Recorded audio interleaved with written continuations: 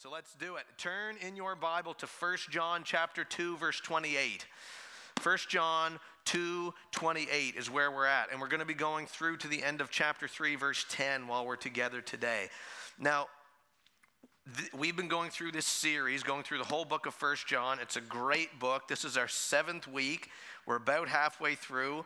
And what I really like about this book is that God just lays it out so plainly. And he gives us lots of things to work on, right? And we've seen in this book, the big picture, the big truth is this: God has a life for you. Somebody say, God has a life for me.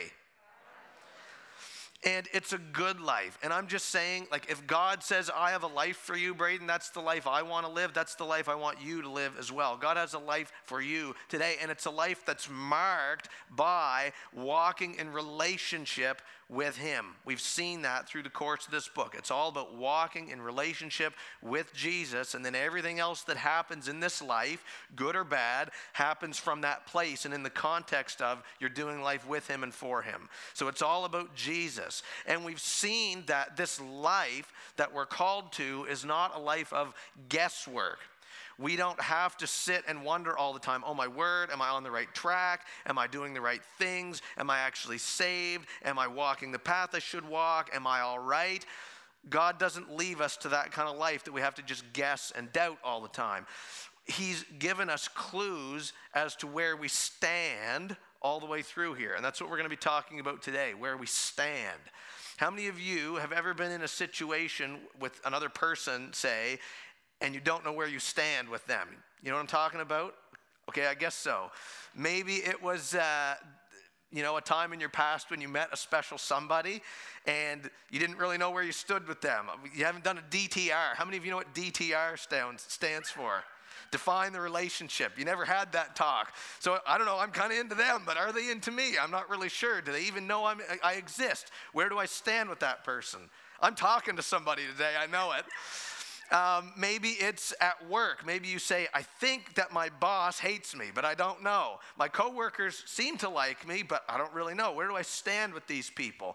Maybe it's at school. Maybe it's, how do my teachers feel about me? Where do I stand with them? The person that I sit next to in class, where do I stand with them? The people that I sit in the cafeteria with at lunchtime, where do I stand with them? If that's even a thing you do anymore. I don't know. That's what I did in school. Sat in the cafeteria. I don't know. I'm quite outdated, but anyway.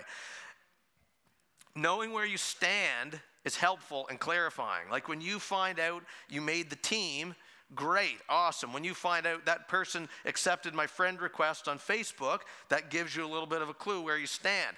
Even if you get a negative answer, it's helpful. If somebody said to you, I wouldn't go out with you if we were the last two people on earth, and the survival of the human race depended on us being together, I still wouldn't go out with you. Okay? At least you know, right? It's good to know where you stand. God wants us to know, not just us here today, but he wants all people to know where they stand with them. Because when you don't know where you stand, it's tough to know how to proceed. And God is going to give us a word from his word today about how we can tell where we're at with him. So you got your finger in 1 John 2:28? Yes? Good. Okay. The first thing we're going to see then as we set this up, as we get into God's word today, is this: Jesus is coming again. Turn to your neighbor and say, Jesus is coming again. It says in verse 28 of 1 John 2, it says, and now little children, abide in him. That word abide, that's the centrally important word in 1 John. It's in the book of 1 John 23 times in 5 chapters. Big word. Here's what abide means. You get with Jesus, you stay with Jesus, you walk with Jesus, you pursue Jesus, you have a relationship with Jesus. That's what abide means. So this says, abide in him so that when he appears, we may have confidence and not shrink from him in shame at his coming. So I guess the question we see right off the start is, where do you stand with Jesus? Do you know Jesus? Are you walking with him? Are you abiding in him? Because he is coming back. How many of you know Jesus is coming back today? Good. That's the right answer. Jesus is the Son of God. He is God. He came to the earth to die on a cross in our place for our sins, to pay the debt that we owe for our sin. And he also rose from the grave victoriously. We celebrated that last week at Easter. Ding, ding. And Jesus not only died and rose, he then ascended into heaven. That's where he is right now.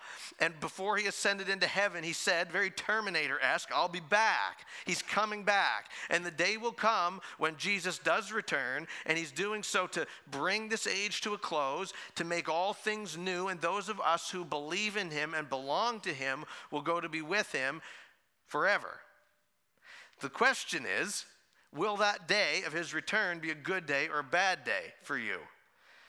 And really, the answer lies in whose side you're on. I'll give you an analogy. When I was growing up, somebody says, you still haven't grown up. Thank you for that encouragement. When I was going through school, yeah, thank you.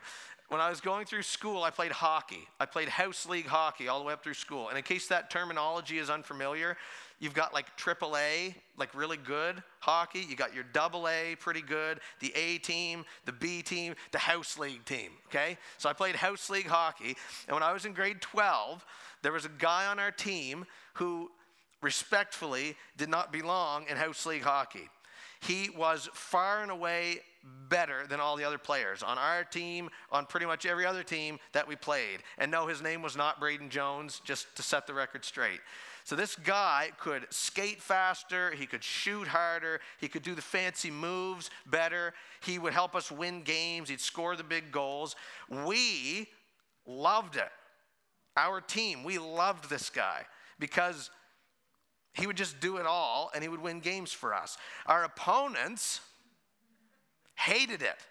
They couldn't stand this guy. And he wore this bright red helmet, so you knew when he came onto the ice like he'd just make an appearance. They couldn't stand it because he would just dominate. He'd skate circles around them. He was the same player, same figure, did the same stuff, but our perspective on this guy was different depending on what color jersey you were wearing. Jesus is coming back. Those of us who believe in him and belong to him, that's going to be a good day for us.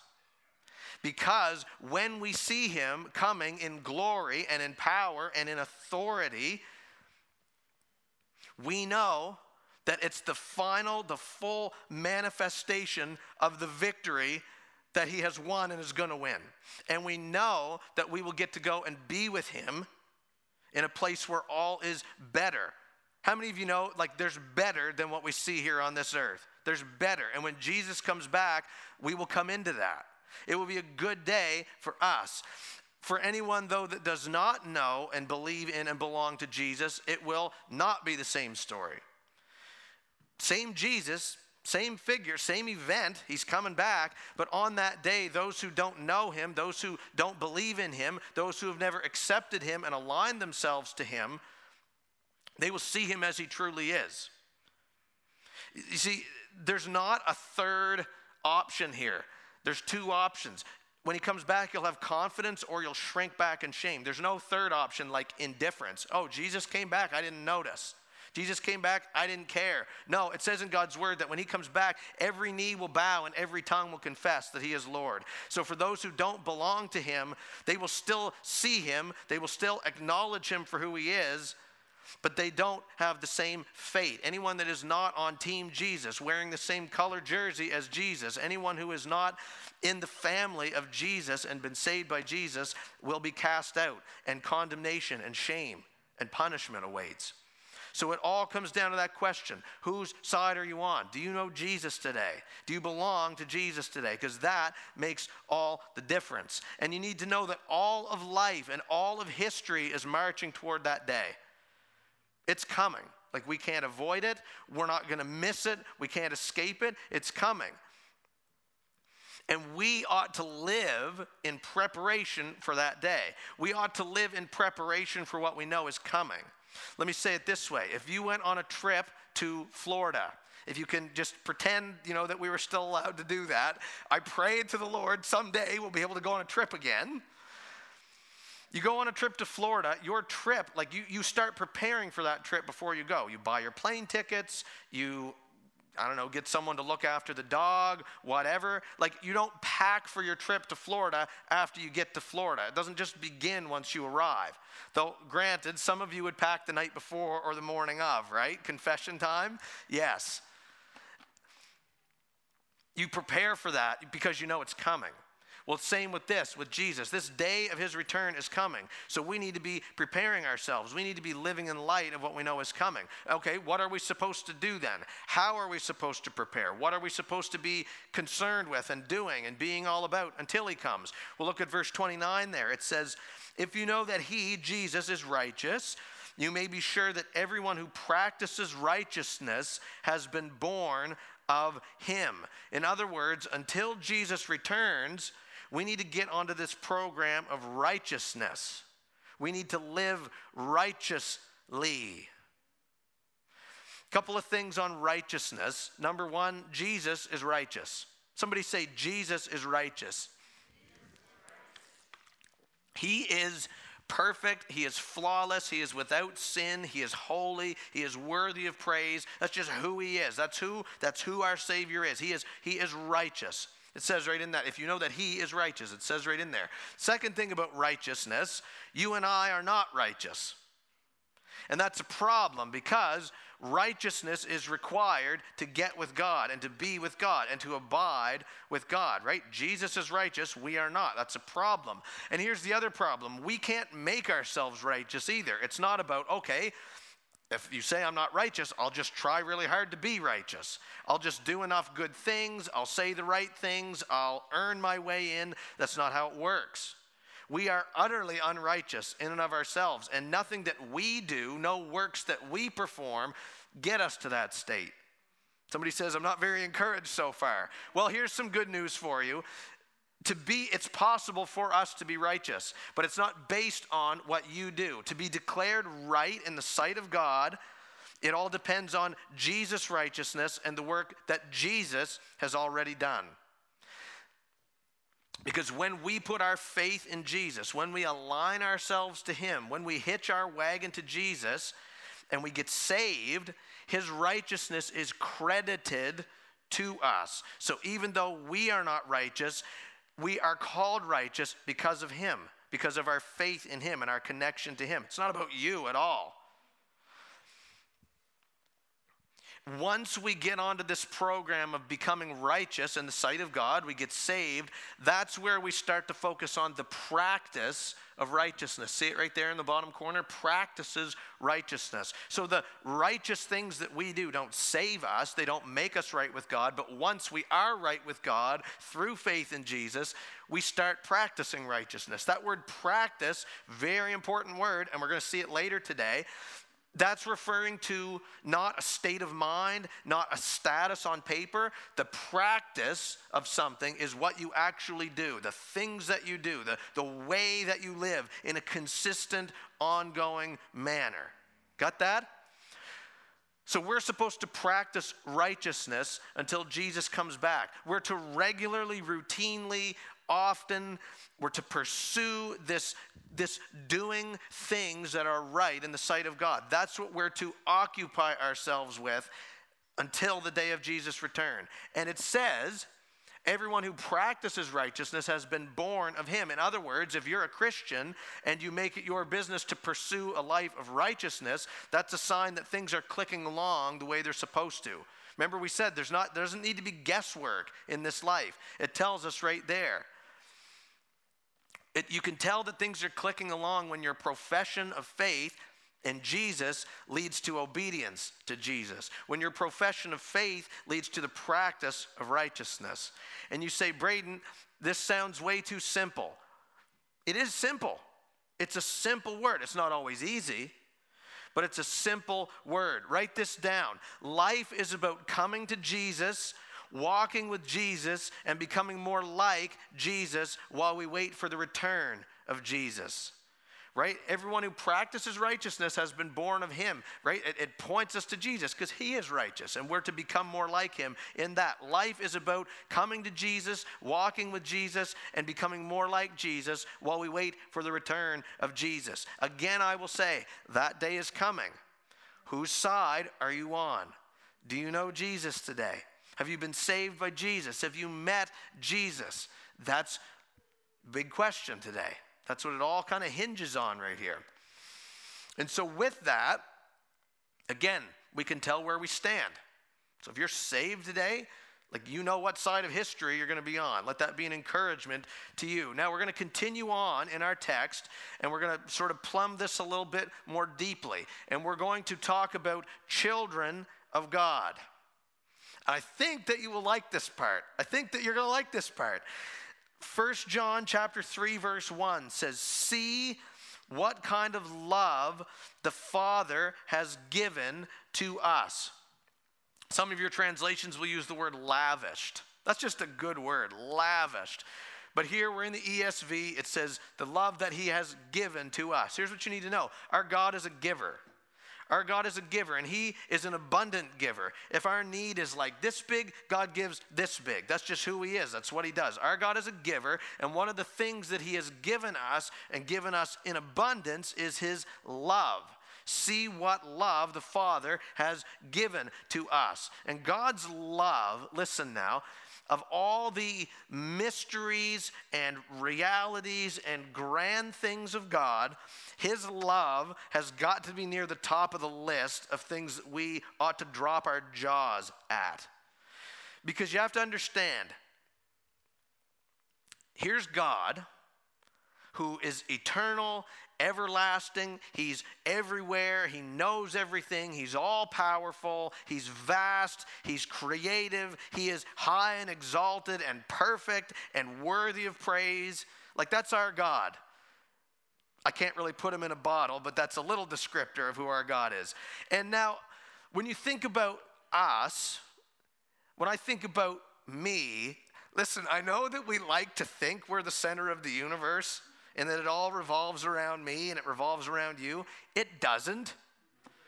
We, really, in the grand scheme of things, we are one little speck of all that's been created. All that's been created. You are one grain of sand on the beach of all beaches. You are one little ink spot on some obscure page in a big dictionary. I couldn't think of a bigger book than a dictionary. Encyclopedia, I don't know. We're like this. But God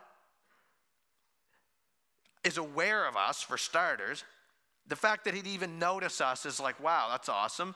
But he doesn't just notice us. God knows us deeply and intimately. Somebody should later on read Psalm 139 just for a reminder of that.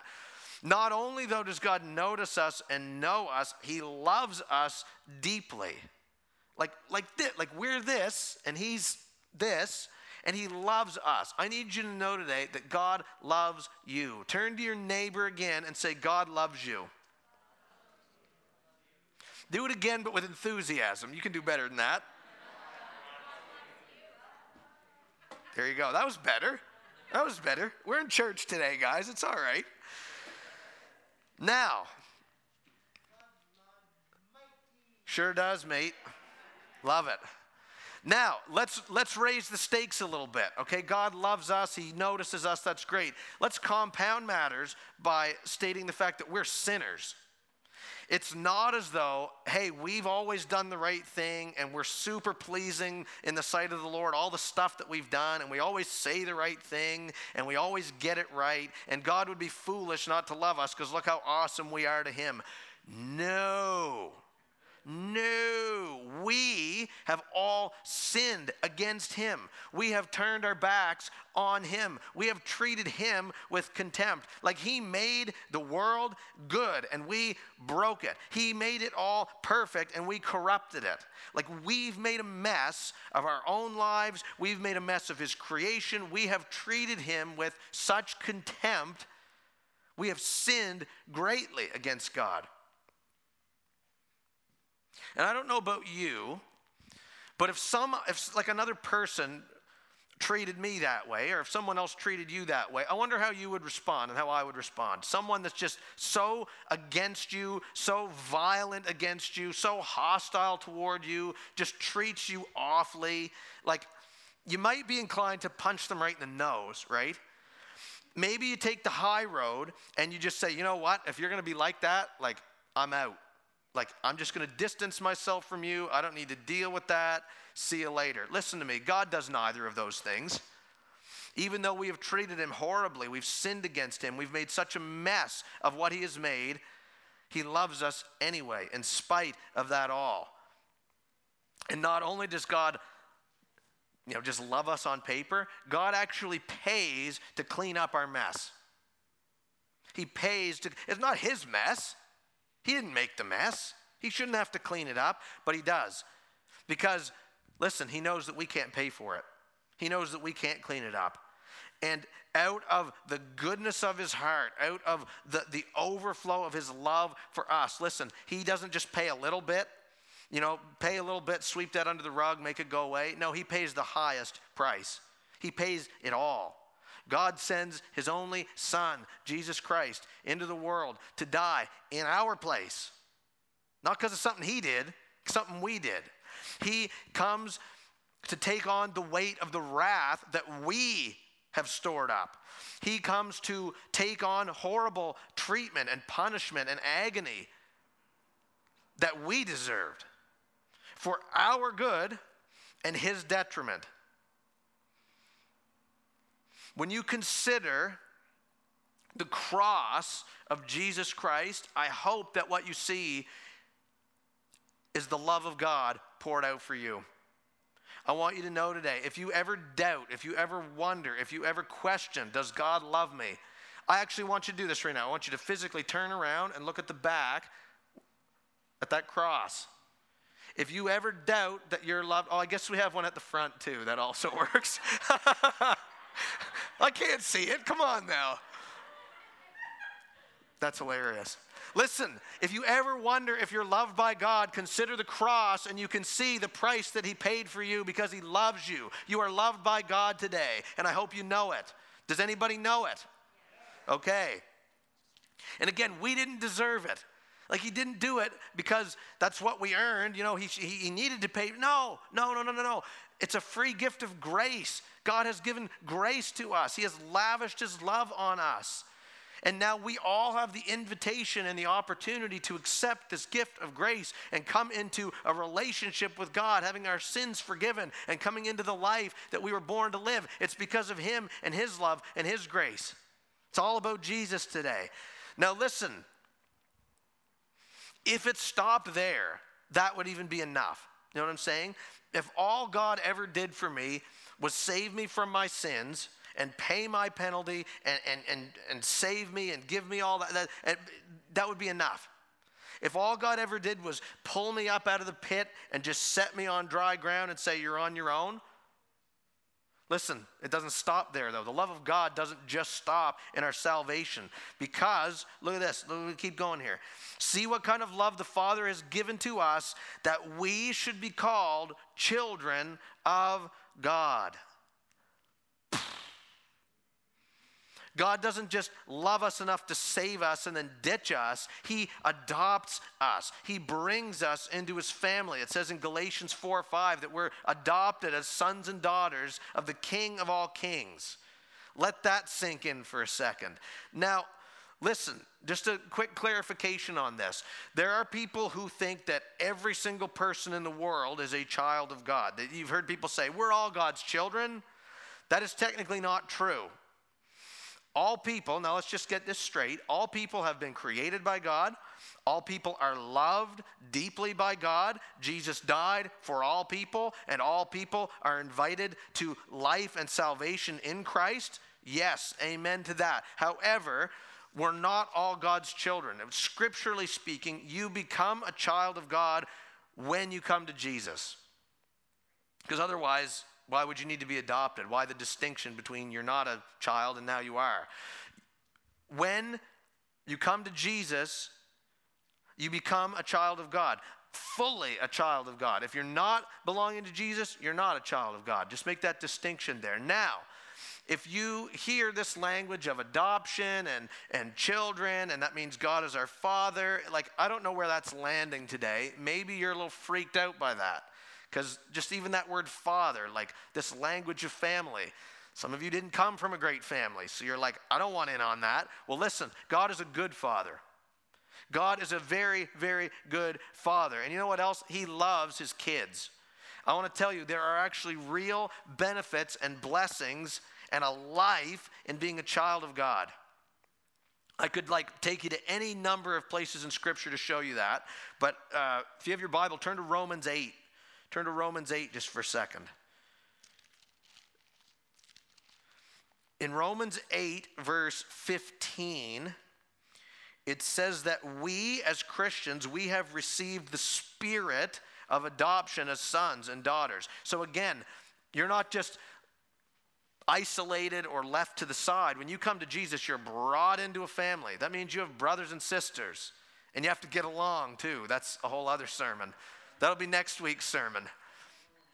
But anyway, we're brought into a family. We're not alone. God is our Father. We have a family in Christ. Okay, in Romans 8, still verse 15, it talks about we've received the spirit of adoption as sons by whom we cry, Abba, Father. How many of you like the music group ABBA? Just saying. I do. Love them. Well, we're not talking about them. Had to just bring them up. Abba, Father, when you hear that, that's language of intimacy. That's language of affection and closeness and relationship. So in other words, we're brought into a close, deep, meaningful relationship with God. That's part of being adopted into his family. So that's good news today. We're not going through life alone. Then in Romans 8:17, it says, if we're children of God, we're also heirs. Somebody say heirs. Heirs. It's H-E-I-R-S. Heirs, like to an inheritance. We as Christians are in line for an inheritance. And that inheritance is not a little bag of money. It's glory. It's eternity with God. It's blessings. It's the promises of God finding their fullness and their expression in our lives and in our experience. So there are real blessings and benefits from being a child of God. And I could go on and on and on and on and on about that, but I'm going to keep on in 1 John. What love the Father has given to us that we should be called children of God. And look what it says then. And so we are. I love that he adds that on there, that little tag. And so we are.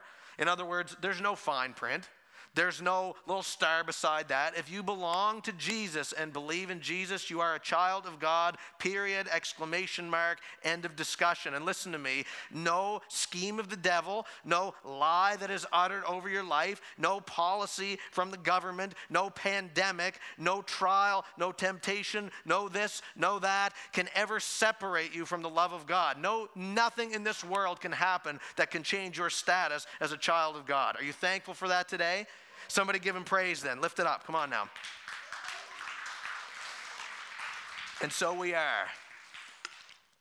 And it says, the reason why the world does not know us, Christians, children of God, is that it did not know him. In other words, there's lots of people in the world that don't understand. They don't get it. They say, there's a God and I have to be saved and I'm a sinner. And no, some people don't get it.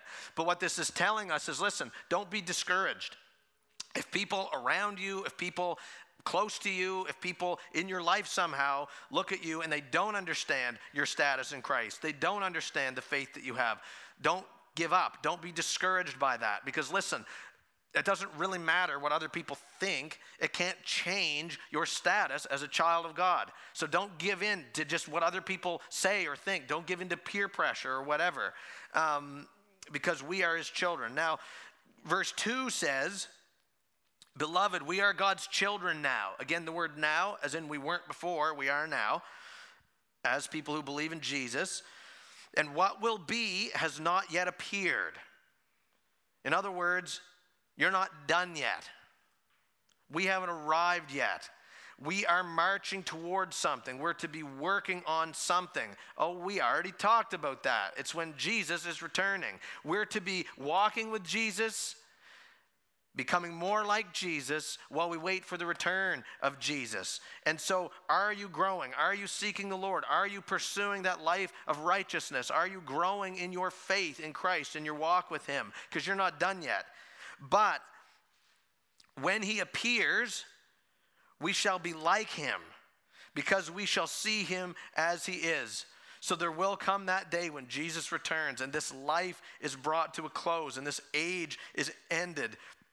And all of that trajectory of our life of walking with Jesus and growing in him and becoming more like him, it's going to meet its full expression. That day is coming. And on that day, we are going to see the Lord Jesus face to face, even as we are seen. We are going to know him even as we are known. We are going to see him with unveiled face, beholding the glory of the Lord. And I don't know about you, when I think about that, I get very excited. Because again, there's more than this. There's more than the trials of this life. We're going to see Jesus one day. Let that fuel you. Let that encourage you. Let that give you strength. And everyone, verse 3, who thus hopes in him, Jesus, purifies himself as he is pure. So remember, we already said Jesus is righteous. Jesus is pure. We are not righteous. We are not pure. But we are declared righteous and pure through faith in Jesus. That covers us, his righteousness, his purity. So what this is telling us is it's a reminder of our status. Listen, if you believe in Jesus, you are righteous because he is righteous. If you believe in Jesus, you are pure because he is pure. Is that good news to anybody today? So to sum up that section, here's the question. Are you a child of God today? Do you know Jesus? Do you believe in Jesus? Do you belong to Jesus? Have you been saved by Jesus? If so, you are fully, utterly, totally, and completely a child of God. And let that be known that you know where you stand in him. You know where you stand. You don't have to guess. You don't have to wonder. You don't have to wonder what your status is. You belong to Jesus, and that's ultimately all that matters. One more time, let's just give it up for him. Thank you, God, for your love. Thank you for making us your children. Yes. Yes. See, I told you you'd like that part. You feeling good after that part? Well, I'm going to fix that because we got more scripture to get into. I jest. However, the part that we're going to come into now is a bit of a flip of the script. And some of the stuff we're going to read in this next section, I'll just tell you straight up, it's pretty direct. It's pretty blunt. It's pretty black and white. Okay? Consider yourself warned. Are you ready then? Okay. We get into verse 4. It says, everyone who makes a practice of sinning also practices lawlessness. Sin is lawlessness. Now again, see that word practice right on the first line. I told you we'd be back to it. That word practice is talking about the things we actually do in an ongoing, regular, routine kind of manner. The way we live our lives consistently. Practice. And we talked about the practice of righteousness. Here's the practice of sinning now. And whoever makes a practice of sinning practices lawlessness. Sin is lawlessness. Well, you say, that doesn't sound so bad. So what? I broke the rules a little bit. I told a little white lie or whatever. No, listen, that word lawlessness is actually a very serious word. That word lawlessness, what that's implying is you have taken what God has said, what God has willed, what God has desired, and you are essentially tossing it to the side, and you are doing what's right in your own sight. And what you're essentially doing is saying, God, I know better. My ways are higher. I'm smarter. I know best. I'm going to do what I want. I'm going to live my own truth. You know what that is, friends? That's idolatry. That's putting something or someone, it's usually ourselves, before God, in the place of God. That's what lawlessness entails. That's a serious word. I need you to see that today. This is not just some little, snap of the fingers thing. This is like a deep, serious, you've just walked away and gone away from the will and the word of God and the character of God. So it's a deep thing. Now, in verse 5, it says, you know that he, Jesus, appeared in order to take away sins, and in him there is no sin. So Jesus came to give us a life, and it says he came to take away sins. Well, how does it follow then that it would make sense for us to continually walk, ongoing, deliberately, consistently, with no regard to stop in sin? Because Jesus came to take away sin. And it says in Romans something, why should we walk in it any longer if we've died to sin? It doesn't make any sense. What business do we have in continuing to practice it? Jesus came to take away our sin, not coddle us while we're in sin. And sometimes what we say is, Jesus accepts me just the way I am. Just as I am, come to me just as you are. Yes, that's very true. Let it be known. All people, we can come to Jesus just as we are. We don't clean ourselves up first. We come as we are. Here's the problem. Sometimes we take that too far, and we use that as a license to keep on sinning. I can just do this because he has grace for me. He loves me. He accepts me just as I am. You know what? Jesus does accept you just as you are. Here's the deal, though. Jesus says, come to me just as you are, and I'm going to change you. When you walk with me, when you get with me, you're not going to stay the same. So we can't just continue to walk in sin, practicing sin. It says in verse 6, no one who abides in him, there's that abides word again, keeps on sinning.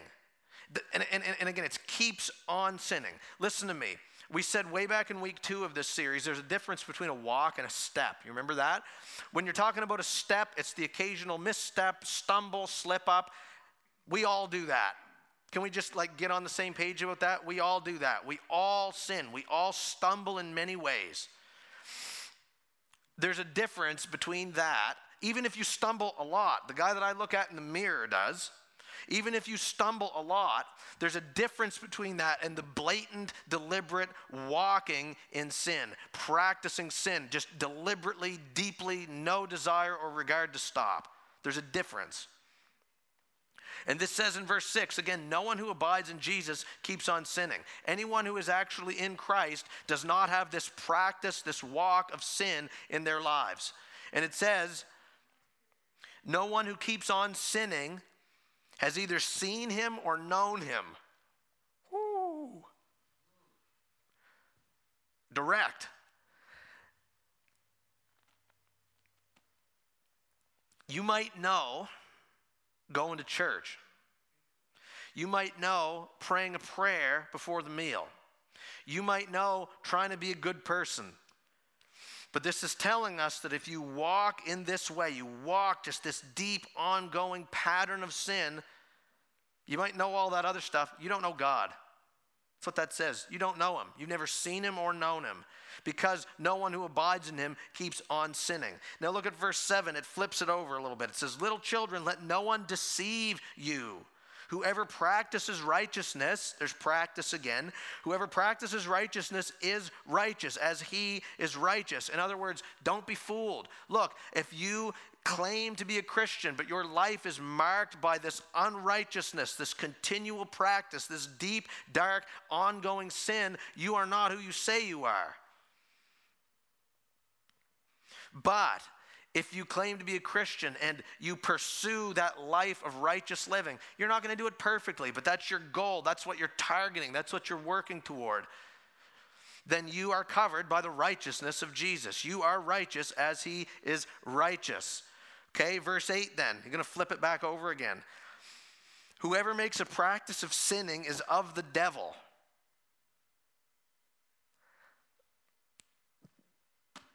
Black and white here, guys. I read that a few weeks ago and I said, jokingly, doesn't he know this is 2021 and you're not allowed to say things like that anymore? Listen, he doesn't care. This is the word of the Lord, and he's just laying it right out for us today. Whoever makes a practice of sinning is of the devil, because the devil has been sinning from the beginning. So this talk of the devil, that's Satan, and you've heard this before, but I'll remind you, Satan is a created being. He was actually an angel, a ministering angel in the presence of God, powerful angel, and he rebelled against God. He said, I want to be God. I want to reign. I want to rule. And he tried to overthrow God, and that did not go well for him. And he and all those who followed him were cast out of God's presence, cast out of heaven. And when we talk about sin then, Satan is the originator of sin. That's who he is. That's what he does. And when we walk in that pattern of ongoing sin, what this is saying is we're actually living in line with who Satan is. And that's a problem because we've said and seen time and time again we're to be walking in line with who Jesus is. It's not compatible there. It says the reason the Son of God appeared was to destroy the works of the devil. So earlier we read that he came to take away sins. Well, now we up the ante a little bit. He comes to destroy the works of the devil. Now, this is like put a stop to it. Get rid of it. It's not, oh, I'll take it away and I'll put it on a high shelf where you can't reach it. It's like, get rid of that sucker. Like, do away with it once and for all. And through Jesus' death and resurrection and his victory, he put a stake in the ground. And even though there's still sin running rampant in the world, again, the day of Jesus' return is coming. And on that day, all sin will be done away with for good permanently. The reason the Son of God appeared was to destroy the works of the devil. So then when we get to verse 9, and it says, no one born of God makes a practice of sinning. Again, Jesus came to destroy sin. So how can we who belong to him live in it continually? It does not add up.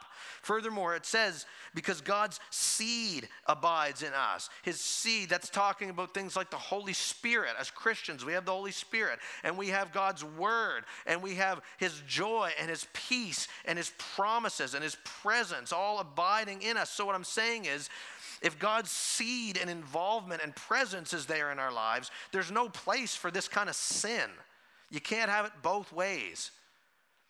This is just very clear. You guys with me today? You seeing this? Verse 10 then kind of sums it up to close. It says, by this it is evident who are the children of God and who are the children of the devil.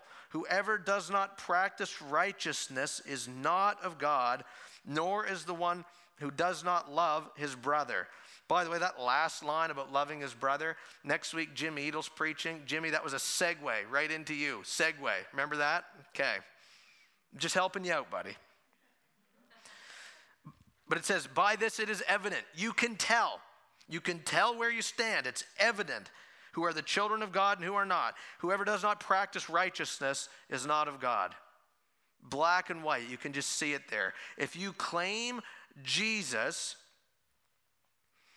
and that's evidenced by the practice, the ongoing pursuit of righteousness in your life, you're on track, period. If you claim Jesus and unrighteousness reigns in your life, it says it right there. We don't belong to God. We belong to somebody else. And that is not the life that God has for you. God has a life for you today. God loves you. God wants good for you. And I think he's laid it out pretty clearly in his word about where we stand on things like that. Now we're going to wrap up. And all this text has sort of been leading us to a question. And that question is this: where do you stand? Who do you belong to? Because you belong to somebody. Every person belongs to somebody. Maybe you're hearing this or listening later and you're not a Christian yet. You've never come to Jesus. You've never been saved by Jesus. You've never made that decision and just gone for it in that way. Maybe you are a God believer. You're a church person. You've got some background there, but maybe you've gone down a dark path. Because listen, I know you guys, but I don't know everything that's going on in your life. Maybe you've gone down a dark path and you're not just, the occasional slip and stumble and doing the wrong thing here and there, but you've gone down a road of deep and dark and continual, ongoing, deliberate sin. Maybe it's widely known to people. Maybe it's a secret. Maybe literally nobody knows about it except for you. Maybe you're a Christian and, again, you're not perfect, but by God's grace, you are pursuing the practice of righteousness. And by his strength and by some miracle, you're actually getting it right some of the time. Wherever you are on this kind of spectrum, listen, I want this to be a message and a word of grace for us today. Because listen, no matter where you're at on that, we all need Jesus. We all need Jesus today. We all need to experience and encounter the glory and the presence of Jesus today. And we all need Jesus to do a work in our lives and in our hearts today. I don't care who you are. I don't care where you're at. I don't care about your background or your circumstances. We all need more of Jesus today. So if you need to be saved, you can be saved by Jesus today. If you need to be forgiven, Jesus can forgive you today. If you need to repent and turn from your sin, you can turn and give it to him today. If you need to be restored, listen, our God is a God of restoration. If you need strength to move out of some sin in your life that's just taken hold and you're walking in it, he is a God who supplies strength. Or if you just need the strength to keep going and keep pursuing righteousness, because it's not always easy. It is not always easy. God will supply that strength to you. If you have a desire to dive more deeply into his will and into a relationship with him, he is the God who has a life and a plan and a hope and a future for us. We all need to look to Jesus and get with Jesus today. And like I said before, it's all about getting with him, walking with him, and becoming more like him while we wait for his return.